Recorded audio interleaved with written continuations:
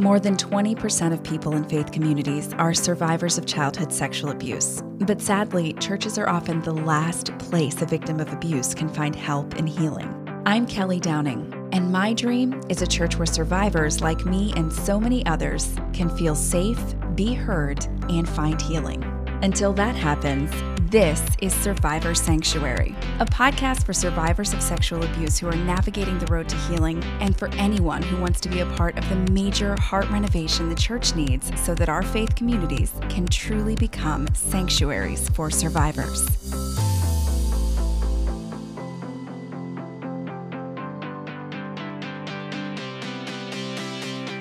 Welcome to episode 102 of Survivor Sanctuary. It's Kelly, and I'm glad to be joining you once again for another episode of the podcast. Very excited about a special guest we've got on the podcast today, Steve Black of the Ezekiel 33 Project. And we're going to get to that in just a minute. But right off the bat, I want to remind you that you can become a patron of the podcast, patreon.com/Survivor Sanctuary. And when you become a patron, you support this podcast monthly with a gift starting at $5. And you get some pretty cool stuff as a reward for being a patron of the podcast. For instance, our patrons at the $10 level and above got an advance release of this podcast 24 hours before you did. So if you're not a patron, you can become one today. Patreon.com/Survivor Sanctuary. Lots of goodies, including the advanced release of the podcast, an extra podcast each month at certain levels, and a Zoom get-together monthly as well, plus more great stuff,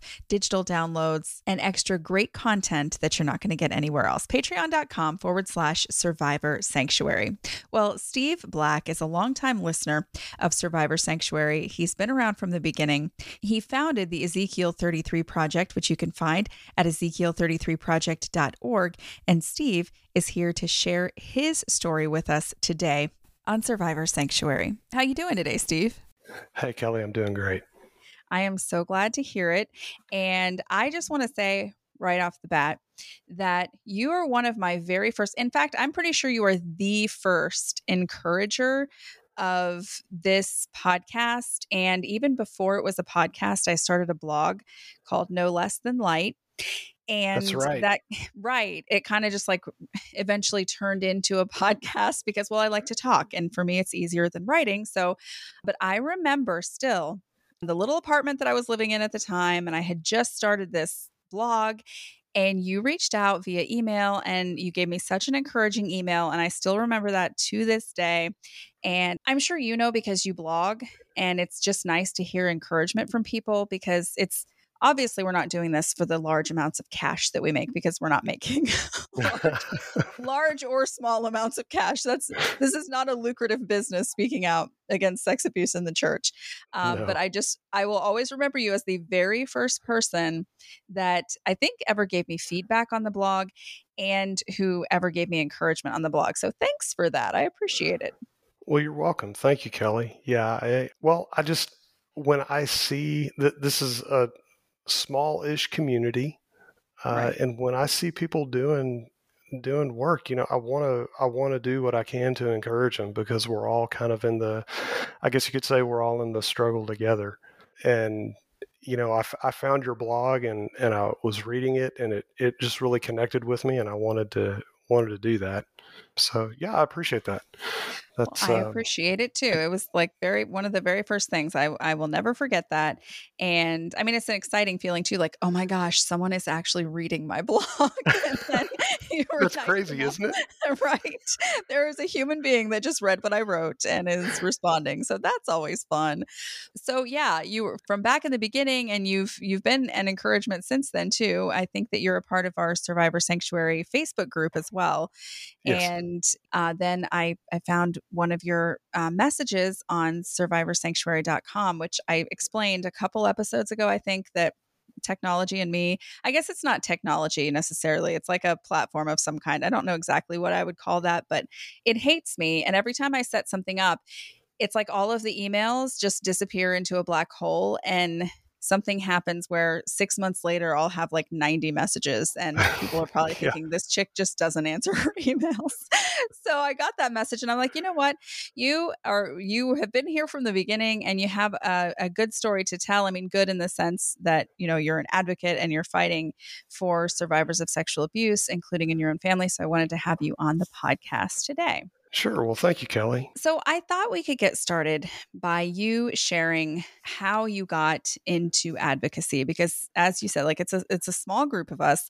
There's not like, I mean, I think that it's growing all the time as people get more vocal, but this is not something that people just it's like this glamorous thing to be a part of. So what happened in your life that caused you to have a heart for people who are being sexually abused within the church? Okay. Well, yeah, I'm glad you asked. Yeah, I guess the best way to put it is it impacted my family. My wife caught my nephew abusing my daughter when she was 6. Mm. And that kind of changed the trajectory of family life there for a while because what ended up happening is the people that ended up leaving my nephew with us to watch knew of an issue that he had and didn't share it with us. When we called them on it, oh, well, he's never done anything like that before. And then, lo and behold, we find out 6 weeks later that he had been thrown out of his house because he had been caught again abusing a young girl who was in his house, his half sister. So it was really complex, and then that ended up leading to, I guess you could say, a series of years where I'll just say it. I dreaded October. I hated October, and the reason why I hated October is, well, let me back up a little bit. We went along with what the family told us we ought to do and how we treated the situation. We were married young. We lived in the same town as this family was, and we hadn't been steered wrong before. So why would we be steered wrong with this? So we listened to them and, followed their advice on how we would deal with this situation that happened with our daughter. And every bit of information that we got was so incredibly wrong, and in fact, so incredibly illegal, according to the laws in the state of Texas, that it was pretty rough. And short of the long of it, the first Thanksgiving after this happened, we followed what they wanted us to do, and that entire Thanksgiving experience was with my daughter wrapped around my leg, and she wouldn't let me go. And it was that point that between Thanksgiving and Christmas, we basically laid down the law and we said, look, our daughter will not be in the presence of him ever again. Full stop. And with that led to every October, there would be some little home improvement, something or another that I'd be asked over for. And basically that was the excuse to get me in their presence so they could cajole us or could try to cajole me into allowing my daughter in this individual's presence. Right. And at that point, then, the weaponized forgiveness began, where, I was wicked, evil, evil, bad for, taking this stance and for not forgiving this individual for what had happened. And that wasn't the case at all. I guess you could say I had forgiven him, but I wasn't willing to extend trust to him, Right. which there's a difference there, At the end of the day, went through about 5 years of this game of, imagine air quotes when I say this, of family meetings where, essentially we were told how wrong we were. And then, over that course of time, my wife and I felt that something wasn't quite right. We couldn't put our finger on it, but something just wasn't right. So, we would seek advice. Well, you're raised in the church, maybe a little bit of a sheltered life and whatnot. And, what are you taught? Well, those elders at that church, they're wise and they'll give you good advice, kind of thing. Right. Right. Or go to the minister and he'll give you good advice. And at the end of the day, we ended up having, church leaders, ministers, basically giving us maybe a little bit softer of an edge than what we receive from family. But certainly no one even thought about reporting this, even though they knew. And according to the state, they were considered mandated reporters. And I was so incredibly frustrated with the lack of information that there was out there for dads like me. And I was starting to do research, and I was starting to learn about this, and I was seeing more and more blogs. I think maybe it was in this time frame, maybe, that I tripped across your early work with No Less Than Light. And it was amazing to me, the desert of information that was out there for a young family or a young father that's trying to do the right thing based on, what has happened with their family. And at the end of the day, it was shocker, because so many, seem to have so many issues with the public schools. And don't get me wrong, our public schools, they do have some challenges. My wife is a teacher. She has seen it. But I can say, of 5 years of conversations with ministers, elders, and family, I can say that it took 45 minutes of a conversation in a public school setting where my wife previewed a video that my daughter was to see. And when my wife broke down in tears as a scene exactly like what my wife had stumbled across when she caught what was going on with our daughter. At that point in time, the counselor said, okay, I have enough evidence here to suspect that something has gone on. And that counselor essentially told us, look, you have 48 hours.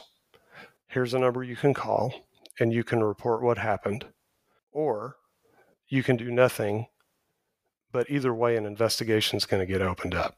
So at that point, we were just stunned. We were like, okay, all of this time, we knew something was wrong, but we couldn't put our finger on it. But here it is. Here it goes. So at the end of the day, we ended up getting investigated by the state, as did the individual. And it was somewhat of a relief, because what we learned was the steps that we had put in place in order to isolate our daughter from her abuser. The state chose not to pursue anything against us because of the measures that we took to ensure that she wasn't around him were strong enough and hadn't been broken. We hadn't wavered any. That the state basically no-billed us on any wrongdoing. The interesting thing about that is the number of people who were mandated reporters that there was no investigation. But at the end of the day, it kind of validated our stance. And then from there, I was astonished. I was completely astonished. And I was like, okay, there's a lot of bad information or no information out there. And in the research I was doing, I knew that there was something to do, but I didn't know what. Then fast forward a few years, same family, nephew's dad ends up in federal prison on a plea bargain for child porn. Oh, wow. We were unaware that what he was in for. As a matter of fact, that family told us that we didn't need to know what he was in for. When he was released from prison was right around October. October, I was going to say. Fun. And at that point in time, right then and there, my wife and I booked a camping trip, and we went camping for Thanksgiving. We didn't even show. We weren't even in town. And, we got back in town, and the next week started, and, it was kind of like, 5, 4, 3, 2, 1. And we get the phone call. Hey, we need you to meet over at the house. We need to talk about something. And we were immediately berated for not being present during Thanksgiving. because our presence was vital to the rehabilitation of this family member, um, who he was a convicted sex offender, and they didn't know that we know what he had been convicted of at this point. And we asked point blank, we said, tell us what he did. And, the response was, well, you don't need to know. Okay, we need to know. Well, we really don't think you need to know. And then at that point, I revealed, look, here's the deal. Here's what he was convicted of. Here is the situation. And oh, by the way, his preferred target is, I don't know, the same age as my son at the time. No, we're not going to be around. And then my question essentially was, did you not learn anything from the previous investigation? I can't put my family at risk. There is no way I'm going to end up putting my family in a situation where something might happen to my son, and then also be put in a situation to where we are really in a knockdown drag out, because I guarantee you, if anything happens, I'm going to be on the phone reporting it immediately, and you're going to be screaming at me. So let's just save ourselves the grief, and we just won't be around whenever they're around. So that's kind of the backstory of the what, I guess you could say, the what happened. First of all, that takes a lot of guts.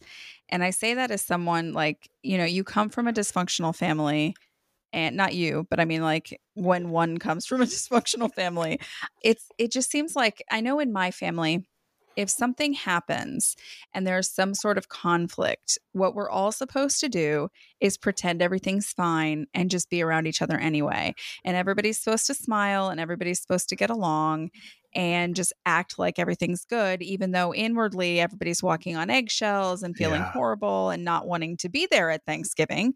And then when somebody actually does put their foot down and try to protect their own family and their own peace and their own mental well-being, they get a lot of flack as the troublemakers, even though they're not. They're just the people who are you're not going to mess with my family. We have to clear boundaries. So that first, I just wanted to say that right off the bat. Super brave and awesome, because for a lot of people, we just grow up with that mentality. And I know in my family for sure that you just get along and you make peace no matter the cost to you personally. You just get along and you show up with the child molesters or whatever, and break bread and enjoy your Thanksgiving and put your family at risk and put your personal peace at risk, because that's what you do, because that keeps everybody happy when everyone's getting along. And it's crap, and we shouldn't have to live like that. But so many people do, because we're so pressured, and you don't want to come across as the mean one in the family who doesn't want anything to do with everybody else. But I think that's incredible. That you were just yeah, no, we're not going to do this anymore. Sorry, bye. Yeah. Well, it was certainly, it was everything you just described, for the 5 years before the school incident. That was so incredibly challenging, because, you're right. I mean, we were asked to, one, not talk about it at all to anyone. So us speaking to those in church that we were seeking advice from, that was explicitly against the will of the family. It was very much to be the Norman Rockwell family. We were to be silent on what had happened, type of thing. The advice from church was essentially that we needed to figure out how to be family given what had happened, but no real direction one way or the other. And then later on, in a conversation with with another individual, basically it was, what you've got here is you've got a family issue, because we attended the same church as family, right? So essentially they were recusing themselves from any family drama, rather than, I mean, I guess here's the way that I think about it is, if you have a family where you have some children coming to some people other than the parents for advice within that congregation, should that not be a red flag as to something might be seriously wrong because they're not trusting the advice of their parents? Right. That was it was a sweetened down version of kind of the Norman Rockwell family. It was almost as if it were the Norman Rockwell for the congregation. It seems to be like, I mean, not just in families, but in churches too. Like you kind of keep up the appearance and Hmm. everybody just be nice to each other so that we can look to the world or to whoever like we've got it all together and everything's fine. And I don't know where, I mean, that's not in scripture anywhere. It just isn't. I mean, we're supposed to let our light shine, yeah, but if you have some huge problem, speaking the truth about it is never something discouraged in God's word. Like we're always supposed to be truthful. And I think that it's like this in families and churches, in so many places, it's like nobody wants to just speak the honest truth. You have to water it down and you have to play this game where, you're just playing nice and being like the Norman Rockwell painting so that everybody can just look good. And meanwhile, we're supposed to stand up for truth. And I mean, the truth is something horrible happened to your daughter. And the truth is that your nephew's father was doing horrible things and things that any parent should say, hey, this is a deal breaker for us spending time with you. Yeah, for sure. And that's kind of the basis behind the name of the ministry, the Ezekiel 33 project. So going to Ezekiel 33 verses 2 through 6, it describes two different types of watchmen and who's responsible in a given situation. So you've got one watchman who's going to sound the alarm. And if people don't heed that alarm and something bad happens to them, then it's the people whose problem it is because they didn't heed the alarm. Right. And then you've got the other watchman who doesn't sound any alarm at all. And that particular watchman, at the end of the day, he's the one that's responsible for the bad that happens to the people because he didn't sound the alarm. So yeah, that's a good point. That's And really, that's exactly how it rolls. I think that's a really good picture of what we see so often in the church where sexual abuse is concerned, and not even just sexual abuse, but you have that where people think, oh, I'm just this neutral party, I just don't want to say anything, let's just, everybody just get along, and people feel like they're doing their part if they tell everyone to forgive, but that's not what it says in scripture. And if you are a watchman, like, you should be warning people. And it's not a sin, it's not gossip, it's not slander, it's not unforgiveness. It's necessary to keep people safe. I think that when you look at Jesus's ministry and the things that he said, especially about children, that it's really obvious that we should care a lot more about speaking the truth to protect people rather than covering everything up so we just look good. Right. And that, Kelly, one thing about exactly what you're describing. So there's a term that I have. It's in my blog and it's also in my book, but it's called the molester's toolbox. And essentially there's 3 tools in the molester's toolbox. And those tools are deception, empathy, and apathy. And empathy can be used in an offensive way and in a defensive way by the abuser in order to either gain access, which would be the offensive, or to build in deniability in order to keep people from doing anything. And Right. it's kind of that defensive empathy that you were talking about right there in a lot of ways. I think, though, that explaining that to people in like real time and just kind of Yeah. trying to get them to understand like that there are people who are literally predators. There are people who literally are in your church because they want to hunt for your children, for your teenagers, for whoever. And that's the place where they feel super comfortable. And they're using all of these tactics like in your toolbox that you're describing. They're using all of these things that I think that we're brought up to think are just great, and they are in their purest sense, but they're kind of using all of this goodness against people. And that's how they get away with it. That's how when something happens, people are able to say, oh, listen, let's not call the police because that's going to ruin this guy's life forever.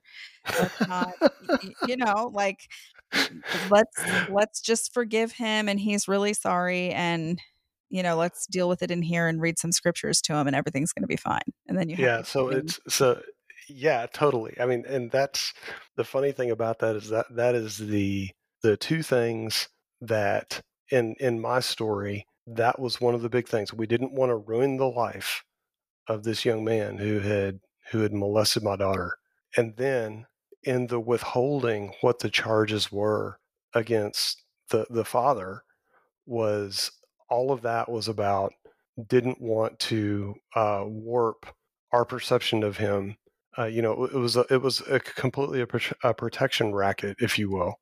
right. It's literally not about supporting victims of abuse. It's not about helping families through the crisis. It seems like all of the effort and all of the energy is put into ministering to the perpetrator. And like ministering in air quotes, because that's really not what you're doing. You're basically wasting your energy.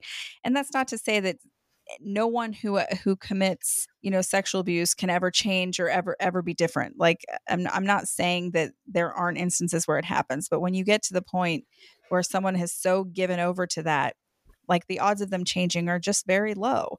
And so you're wasting your breath essentially to try and Mhm. rehabilitate. And I don't even think people are trying to rehabilitate. I think the perpetrator cries, sheds a tear or two, and says, "Oh, my childhood was horrible and I'm just going through stress and this happened." And then our empathy like kicks in and we're like, "Oh my goodness, you poor thing, you're under so much stress." And so it's like you minimize what's actually been done and make it all about the pain and suffering that the perpetrator has gone through.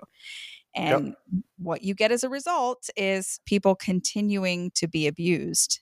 And I think the church just becoming even more blinded to the problem that they have.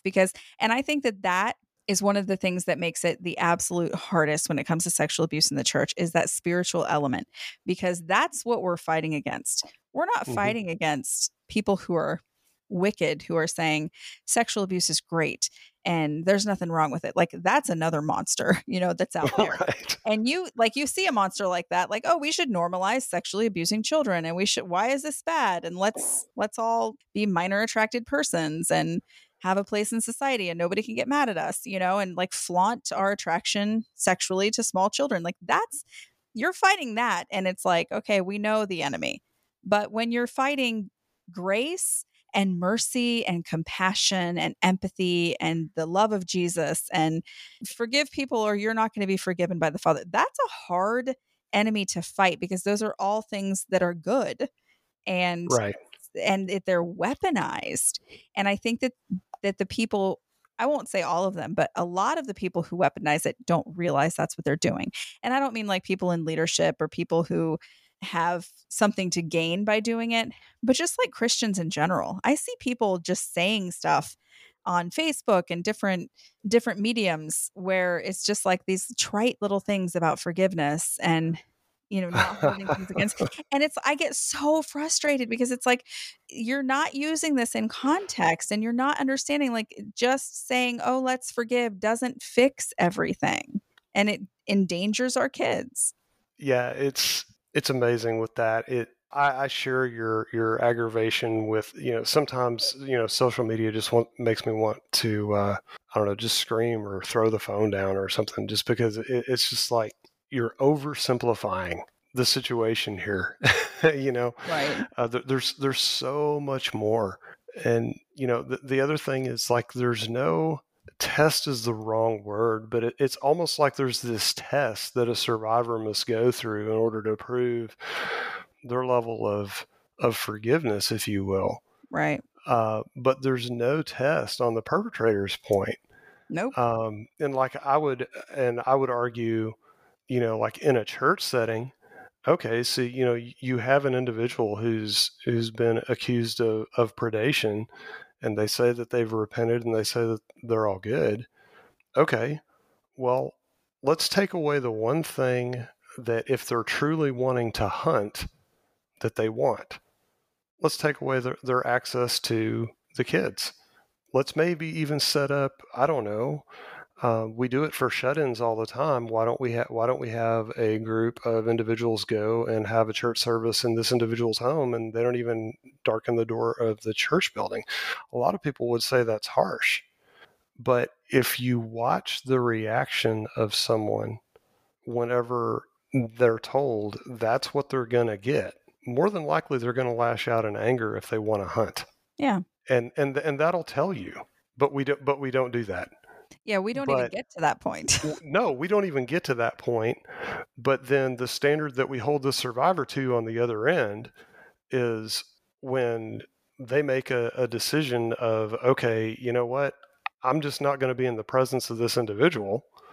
It's thrown in their face. It's brought up. They just they want to forget about it. They want to move on, but it's brought up constantly, and they're spiritually abused, in order for people to gain what it is that they want out of the survivor. And it's backwards. It's just completely backwards. Right. And I think that the way that you prove as a victim of sexual abuse, the way that you prove that you have forgiven, which is apparently the most important thing in the whole world, like that you forgive, the way that you prove it, that you're not bitter and that you're not holding grudges and that you're, being the right exact amount of spiritual that you need to be, is you never talk about it again. You never bring it up. You never discuss it. Don't say anything about it. Don't advocate for people who've been abused.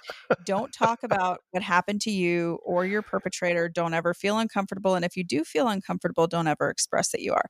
And I think that the exact same criteria is used to prove whether a perpetrator is repentant, that they don't bring it up and they don't talk about it. And that only benefits the perpetrator.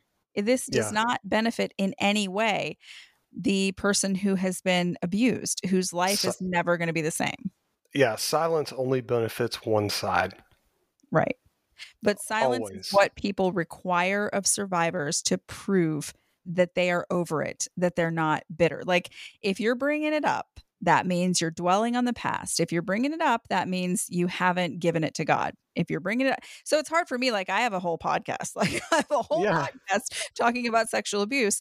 And so people might look at that and say, well, obviously you haven't forgiven, or you're just bitter because you're still talking about this. And I mean, obviously I know that that's not true, and it doesn't bother me because I know that that's not true. But when you put that on the shoulders of someone who's been through sexual abuse, like, first of all, they should be allowed to feel their feelings around what's happened to them. And the fact that it's so life altering and life changing, and the effects, the good news is, if you get help and intervention early, like, things can be really great and survivors can do really well. And for some people that doesn't happen. For some people, they have really bad effects from childhood sexual abuse that never go away. And while you're struggling with this, you have to put on this happy face that's like, everything's great because Jesus is Lord and he wants me to forgive, and that's what I've done. And so then the perpetrator is laughing all the way to the next victim that they've chosen. Right. And they're going to choose them because that's what they do. Right. And it's interesting. And Kelly, I'm curious if you've ever experienced this, because you mentioned, you opened the door a little bit, but in my work, at least, there was actually one time that I was sharing with a group of church leaders, what it was that I do with Ezekiel 33. And when one of them stopped me and he just asked me point blank, he said, "Don't you just want to let it go?" And I was thinking to myself, okay, the very fact that you're asking me that question is all the more reason now that I'm going to stand on the gas just a little bit harder, because because there's so many more people that need the encouragement, that need to know that, okay, this does happen. It's common. And, here's some things to do when this happens. Oh, and by the way, here's some things that you can do as a family.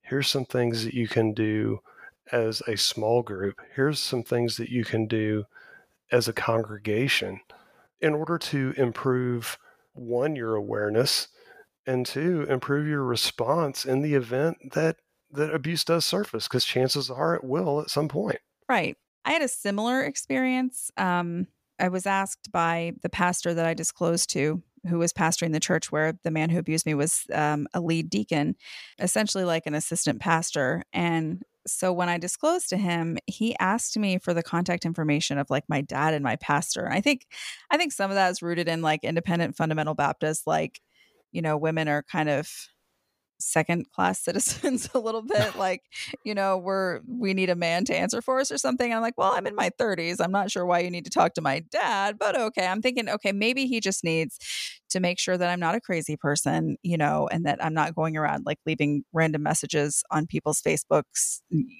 telling them about Yeah. abuse because I'm a nut job or something. Okay, fine. So I gave him the information. I was just really raw with emotion when it all happened. And so I tried so hard to be as humble and as cooperative as possible through this whole process. And that's how I felt the whole time, because I just felt so like, I was a nervous wreck that people were going to think, like, again, because I'd seen it, I knew that it happened, that people kind of gang up on the victim, and they're upset that the victim is disclosing. They're upset that the victim is messing up their lives. And I got all of that. But in the beginning, when he asked to speak to these people, I thought, okay, well, I'm going to have to tell my pastor, because if I don't, and he just gets a phone call from some random guy from 14,000 miles away, like, what in the world is he going to think? So I had a meeting with him, and I'm just like, hey, I just have to tell you something in case you get a phone call. This happened to me when I was a kid. And, I disclosed to a pastor because I'm worried that this deacon, he still has access to kids. He's prominent in the church. And I'm worried that he's still abusing because I never disclosed. So one of the very first things out of this pastor's mouth, and God bless him, a good guy, I don't have any bitterness toward him. It just is like one of those things, you just throw your hands in the air and kind of roll your eyes and sigh, and like, there it is. His Yeah. first reaction was, well, hopefully this was just the once, like, because I told him I was scared he was still abusing children, because Wow. he had been, hopefully you're the only victim. Like, that's what we hope for. And You were sounding the alarm. exactly. and and he's like in this fairy tale world of maybe somebody who doesn't know anything about sexual abuse, but in my mind this was a person, and I was very clear to say this, like, the way that he got me alone and the way that he manipulated my family to get me alone and manipulated situations as an adult, who was learning about sexual abuse, it suddenly dawned on me that he was like full on a predator. He wasn't like some person that just like, oh, oopsie, I just molested a kid accidentally. Like, he planned this. And so it was my fear based on that. Like, he had probably done it to a lot of other people. You- But the first thing the pastor said was, hopefully it was just the one. And I imagine that you just really want to put this behind you. And my heart kind of broke in that moment. And I tried to give everybody the benefit of the doubt. Like, don't think people are against you. But it was heartbreaking to hear that, because I'm sitting there just raw from having Yeah. just realized for the first time in my life that I had been groomed and sexually abused.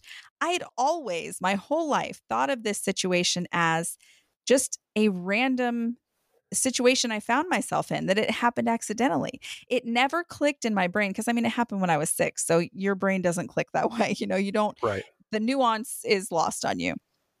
But as an adult who was learning about predators, it all of a sudden just dawned on me, oh my gosh, he was grooming me. He was grooming my family, and he planned all of this. There's no way that like he just magically would appear at my house when he knew that my parents were gone. And there's no way that he just would magically there were too many things that could not have been coincidences. And as a child, I had no idea, because that's not how my mind worked. But as an adult, I saw it very clearly. And so I'm raw from just having first of all, that I have to tell people that this happened to me and what I'm going through, because this pastor needed my pastor's information to maybe call him or message him. I didn't know. So that's embarrassing enough, and you're raw enough from that. But just to have it been like, well, I imagine that your ultimate goal here is just to put this in your past immediately. It's like, no, I just realized that I was sexually abused as a kid. I had spent my whole life denying it. And Yeah. I just realized that a predator who preyed on me had been free to have like a buffet of children in this little church and not be Oh, stopped for decades. And that was just, so to hear, like, I imagine, your number one goal is just put this behind you. It's like, no, not really, but thank you. yeah. Yeah. Exactly. There's so many parallels. My daughter happened to be 6 as Mm-hmm. well. And although my nephew was a minor at the time, looking at it now, looking at what he did, how he did it, and then, more that my daughter's disclosed to me over the years about, what fully happened that day. I remember, I mentioned, we called the family on it and said, look, this has happened before. And no, no, no, no, no. When you said that, it just completely brought back to mind, that observation of, this is way beyond normal. This is completely abnormal. Right. And I'm just now figuring this out. And you want me to do what? Yeah, right on. Right. No, Right on. that's what it's when someone is, it's not their situation. And sometimes even if it is their situation, if they're people who like to hide from problems, but it happens a lot when it's a person you've gone to for advice, that you've gone to for help. It's not a situation that involves their loved one or themselves. It seems to be the favorite, like, just line. Let's put this in the past. Let's put this behind us. Let's forgive. He's really sorry. Let's move on. And let's not talk about this. Let's not dwell on this. It's everybody's favorite, like, brush it under the carpet and pretend it didn't happen. And it's only fun for the people who did not experience the abuse or whose close family members didn't experience it. Right. But again, that's what we have to do to prove that we are doing the godly thing, by forgiving. Just be quiet. That's how we know. Like, we know you're healed. If you never mention sexual abuse again, then we know you've truly forgiven because you're not talking about it anymore. Right. And it just seems to be the favorite advice from everyone. If you're talking about it, you're not healed. And if you're not talking about it, you're healed. And really all you're doing is catering to the desires of people who are uncomfortable talking about sexual abuse or who have something to gain from your silence. Yeah. But it's like wrapped in spiritual paper to make it seem like, it's you, and it's your relationship with God, and it's your forgiveness and your spiritual maturity, when in reality it's just people who need you to not talk about it because it makes them uncomfortable, or it means they're going to lose something. Yeah. Well, it's also it's just something that to go along with that, it's just something that we don't talk about. I mean, at one point in time I did, well, I mean, I still do, but at one point in time I was doing a presentation to a congregation, and I did the math on how many sermons on anything that could be construed abuse I had heard in my lifetime. And at that particular time, doing the math, it's rough, but I think I had heard roughly 2,000 sermons in my Wow. lifetime between the different, given my church attendance and how Right. many lessons I might hear in a week, and then extrapolating that out, right?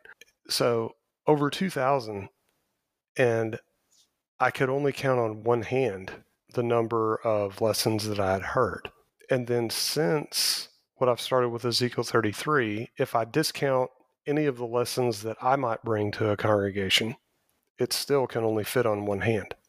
I'm surprised you need a whole hand to count it, because really, I mean, to be fair, I was in church from the time I was, an embryo. So I'm sure that there are a lot of sermons I don't remember. But I will say that, I mean, I was a pastor's kid and a missionary's kid. So we did Sunday morning, Sunday night, Wednesday night. We did revivals. My Mm-hmm. dad traveled to preach. So it was like, Monday, Tuesday, Wednesday, or Sunday through Wednesday services. It was a rough, like, I was Yeah. allowed to say this as a kid, but it was a rough time. We were in church every minute, like constantly there. I heard so many sermons. I cannot remember a single sermon that had anything to do with abuse or God's heart for abuse victims. And I don't even just mean sexual abuse, but I mean like family abuse, like Uh-huh. men who beat their wives or their children, or abandonment of children, or neglect. Like those, I mean, those are things that God has stuff to say about abandonment and neglect and how we care for our families, and Right. abuse. Like there's a lot in God's word to say about it. And yet I never heard a pastor say anything about it. It was like these a lot of topics. I heard a lot of sermons, and some of them really, really good, but I just don't ever remember hearing that. And that's so sad to me. It's just, that's something that I don't understand, that I don't see any excuse for it, like none. Um, Right. I was going to join a church. It was a Church of the Nazarene. And so, of course, you have to read the bylaws because they want to know that you're going to abide by it. And they have, this massive section in their, I don't want to say constitution and bylaws, but it's like their code of Christian conduct. I think that's what it is. I'm such a good Nazarene. I'm not with that church any longer, but so much to say about alcohol. And like their stance on not drinking is that, well, it's hurt a lot of people. Some people have been really harmed by having an alcoholic family member, or, they've been like getting killed by a drunk driver or whatever. So our stance is you never touch alcohol. And like, I had such a problem with that, not because I wanted to go out and drink, but I'm looking at this code of Christian conduct, and there's literally nothing in there about abuse. Nothing. There's nothing in there about how you treat your family, about how wives and husbands treat each other. There's nothing about physical abuse, nothing about sexual abuse. Like there's dancing and there's alcohol. And it's like, I mean, not to say that if you really feel that strongly about dancing, okay, fine. Like if you must put something in there, but how is drinking and dancing, how do those get top bill in your code of Christian conduct? Like, have you ever read the Bible?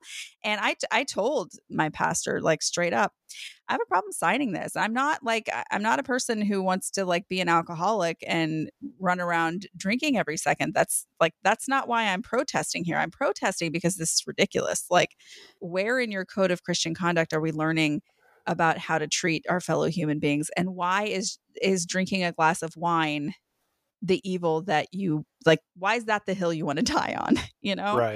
Right. It was the decision of what to be silent on. Right. Yeah. No, that's a really good way to put it. Like, what to be silent on. We're gonna be really vocal about, the person who has a glass of wine on a Saturday night, and we're gonna say literally nothing about the tons and tons and tons of people within our church who are experiencing sexual abuse. Like, and I think just as victims, we need to know, like victims of sexual abuse need to know God's heart for the abused. We need to know because so much of what happens when you experience sexual abuse, and it's not even, for me, I know that some people have a lot of flashbacks, and I had so many flashbacks, but I always felt like my abuse could have been so much more horrifying than it was. And because it wasn't this violent, horrible thing, like that I didn't even deserve, like that seems like a weird way to put it, but that's how I felt as a kid. I didn't deserve to say I had been abused because it could have been worse. And I think a lot of people have that feeling, but it messes with your brain so much and with your self-esteem and your self-worth. It just makes you feel like you're an unworthy human being. And it's not a conscious thing. It's very subconscious, but that's what your brain is learning as it's developing. Like, I'm here to be used and discarded, and it messes with your self-esteem. We need a message to counteract that. And like, yeah, of course we hear, oh, God loves you no matter what. But at the same time, in the churches that I grew up in, it's God loves you no matter what, but don't let your hair touch your collar, and don't let your skirt be above your knees, and don't hold hands with a boy before you're married or kiss, or don't, like so many things. It's like Jesus loves you, but there is a but in there every single time. And, God loves you regardless of the sins you've committed, but, and then in addition to that, it's like, there's no, hey, here's how God feels about the fact that somebody sexually abused you. And what we generally hear is crickets, absolutely nothing. But if somebody does speak up about it, you go from crickets to, well, you need to forgive and not be bitter because God requires you to forgive. So you're left out in the cold either way. And it's just so harmful. Yeah, and it's interesting with our particular situation when my daughter went off to college, the relief that she ended up getting because she had miles between the grandparents and herself. And while she was there, she ended up getting a lot of help and ended up basically being able to work through, a lot of that. And, ultimately ended up, it was kind of fascinating, kind of awesome to watch as well, kind of as a bystander, because it was a situation where my wife and I saw the transition from us owning the situation and doing the protection to our daughter full on creating a contract that was provided of, if you want a relationship with me as an adult, here's what you're going to have to do. Oh, wow. And basically stipulating, how their relationship would roll and what was required of them in order for that relationship to remain intact, and what would happen if there were violations of the contract. It was really crazy to watch, but seeing her flourish and own that, and I guess you could say, be okay with how it was that, what it was that happened, and taking ownership of the relationship. It was, it was something else.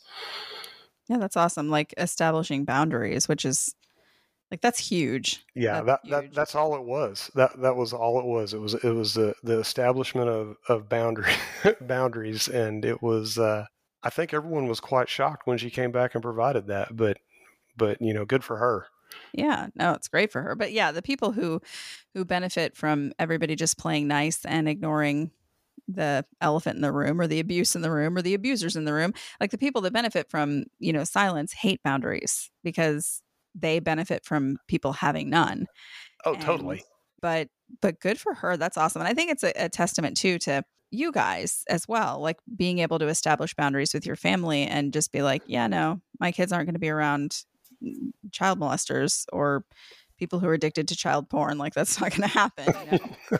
I mean, Yeah. that's a good example. Honestly, like, I love my parents, love my family, but I feel like, just based on, and I mean, you can't go back in time, but I think if a situation like that had happened in my family, and our family being the way that it was, that we probably would have sat down and been like, Kelly, you need to just forgive him, and like, whatever. If it had been a family member, I really can see that happening in my family, because there was so much trauma in my parents' lives and in our lives, and we were just one big ball of dysfunction. But it's like, it's awesome that, I mean, first of all, that your wife caught him, because who knows like how long that would have gone on. Who knows Hmm. when she would have disclosed. It could have been like me, where it happened when I was 6, and it was like when I was 33 or 34 when I started being like, maybe this sexual abuse has something to do with, the dysfunction in my life. I don't know. Like, Yeah.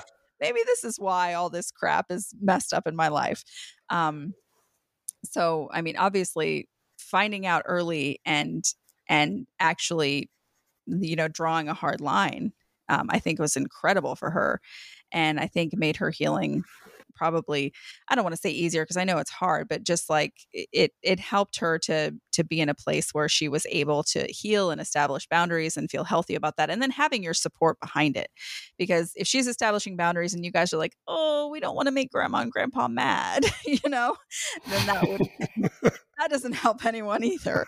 And I can also see that happening in my family. When people establish boundaries, it makes my mom, she doesn't listen to my podcast, so I can say this. It makes my mom so nervous. Like, oh my gosh, she doesn't want to be around these family members who are really abusive and mean. Like, oh no, it's going to make it so awkward if everyone's upset. It's like, it doesn't matter if it makes it awkward. Like, she has boundaries, and good for her, establishing those for Right. herself so that she can survive the holidays, like.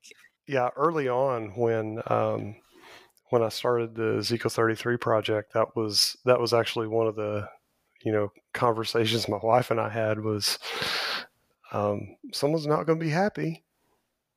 Oh, well, I mean, we need to get this stuff out. So, it doesn't happen to someone else, or at least provide more information, maybe to help someone if they're in a rough spot. Right. And honestly, it is hard. Like, I know we laugh because, I mean, what, you either laugh or you cry, like, you only have so many Exactly. options. So I like to laugh about the things that are dysfunctional and terrible. But I mean, honestly, not to downplay it, because there are people, and I mean, your family included, it's not easy to No. not be able to have a seamless, peaceful relationship with your family. It's not easy to have all of this like tension and awkwardness between people. It's really, really hard. And so many abuse victims and family members of abuse victims have to experience this. It's like, oh, you told on this person for abusing you, and now, they have to go to jail, or now, everybody knows, and it was so selfish of you and we're mad. It's like people deal with that stuff constantly, and it's horrible. So, I mean, when somebody is able to take the brave step to be like, all right, putting up these boundaries regardless of what you people say, like I have to stand and applaud, because like that's still hard for me, like to not care, I guess, what people think, and to not care if there's tension in the family and stuff. So kudos to people who are able to do that, because it's tough. Yeah, it's incredibly hard. Well, you've mentioned your blog, and I want to give people a link so they can read some of your articles. It's Ezekiel33project.org. And it's the numbers 33. So Ezekiel33project.org, awareness and prevention of child sexual abuse. You've got some really good blogs on there. And I'm pretty sure I've read through your blogs multiple times, because when you first reached out, which has been years now, I read through your blog. And then more recently, when we kind of reconnected, I've read through again. You've got some really good stuff for people to read. And I think that just your experience, especially, I know we have people who listen to the podcast because some people reach out to me and they've been through sexual abuse within their families. And it's just a really hard thing to navigate. And so I think it's nice to know that other people are going through it. And like you said, there was like a desert of knowledge. Nothing was there. And now, I mean, you have something to add, to the world of advocacy, and you have some really good things to say and some really good education for people. So Ezekiel33project.org is your website. And I want to encourage people to go there and read some of the great things that you have to say. And I know you have been doing 20 billion things with your life, and then COVID and kind of some craziness. So you mentioned to me you haven't been able to write as much, but I feel like a lot of your posts are just timeless anyway, and like they're going to apply no matter when they were written. But it's a great project. It's a great website and a great blog. And I love that your voice is out there, and just especially knowing like the boundaries that you put up and the care that you had for your daughter and how that was your number one priority. And like, listen, when it first happens and you're like, what the heck do we do? Like everybody's going to make some missteps or not do the perfect exact right thing while you're kind of reeling in the midst of a crisis. But I think it's incredible that you stuck up for your daughter and you supported her. Like that's amazing to me, because a lot of abuse victims don't get that. We just don't. Thank you. Yeah, I'm glad to have done what I did. It wasn't the easiest. Sometimes the right decision was hard to come across at the time, but it just seemed like the right thing to do. Then with the blog itself, hopefully someone out there can get some sort of benefit from it, from reading it and getting some information. Maybe it'll bring some clarity to a really confusing time, because when this stuff does happen, Kelly, you're dead on. I mean, there's a lot going on. My hope would be is that it might bring some clarity to someone who's going through a really rough patch. Right. And I definitely think that it will. And yeah, it's so true. I'm overwhelmed when I think of the stuff that people have to go through when abuse happens within their own families. Because for me, I was able to separate my family from it completely. The sexual abuse part of my story was a person who was not a blood relative, who was not, I mean, he was a close family friend on the mission field, but he was not somebody that was going to be in our everyday lives once we left the mission field. And I kind of kept that as my secret and kept it away from I was able to keep all of that separate. When it's all meshed together, it gets crazy. And that's when you kind of understand why people make poor decisions or maybe don't support their kid as much as they could. It's still not good. Like, we obviously don't condone it, but you kind of get why people's brains go to that place, because it's terrifying and it's hard. It's hard when it's within your own family. So I know that people are going to be encouraged by reading your blog posts, and I know that they can contact you and reach out to you through the blog as well, right? Yes. So we were talking about technology challenges earlier. I think there may actually be something out there to reach out to me on. I'm almost certain though that if the contact form doesn't work, if you look at some of the blog posts, it's got my email on there. Oh, nice. Just feel free to reach out. Reach out to Steve. He is going to answer all your questions. Oh, careful. You're like, all right, Kelly, this is not what I signed up for. No, I just, I know that like you've been an encouragement to me, and I think people are going to definitely be encouraged by your blog. And I'm sure there are people listening now who already know all about your blog and who have already been blessed by it. But I want to thank you so much, Steve, for coming on the podcast. It's been a long time coming, and it crosses my mind every once in a while. I'm like, I need to get him on the podcast. We've finally done it, so that's good. And definitely just appreciate you taking the time to share some of your story and the Ezekiel 33 project with us. Well, yeah, you bet. Thank you very much for having me. I'm really glad that we got the opportunity to connect. Thanks for listening to Survivor Sanctuary with me, Kelly Downing. If you found value in today's podcast, please leave us a review on iTunes. Not only will it put a big smile on my face, more importantly, your reviews will help make it easier for other survivors and survivor advocates to find this podcast. Also, make sure you subscribe to Survivor Sanctuary wherever you listen to podcasts so you never miss an episode. You can also join the conversation in our Survivor Sanctuary Facebook group. And for exclusive content, be sure to visit survivorsanctuary.com. Join me next time for another episode of Survivor Sanctuary. See you then.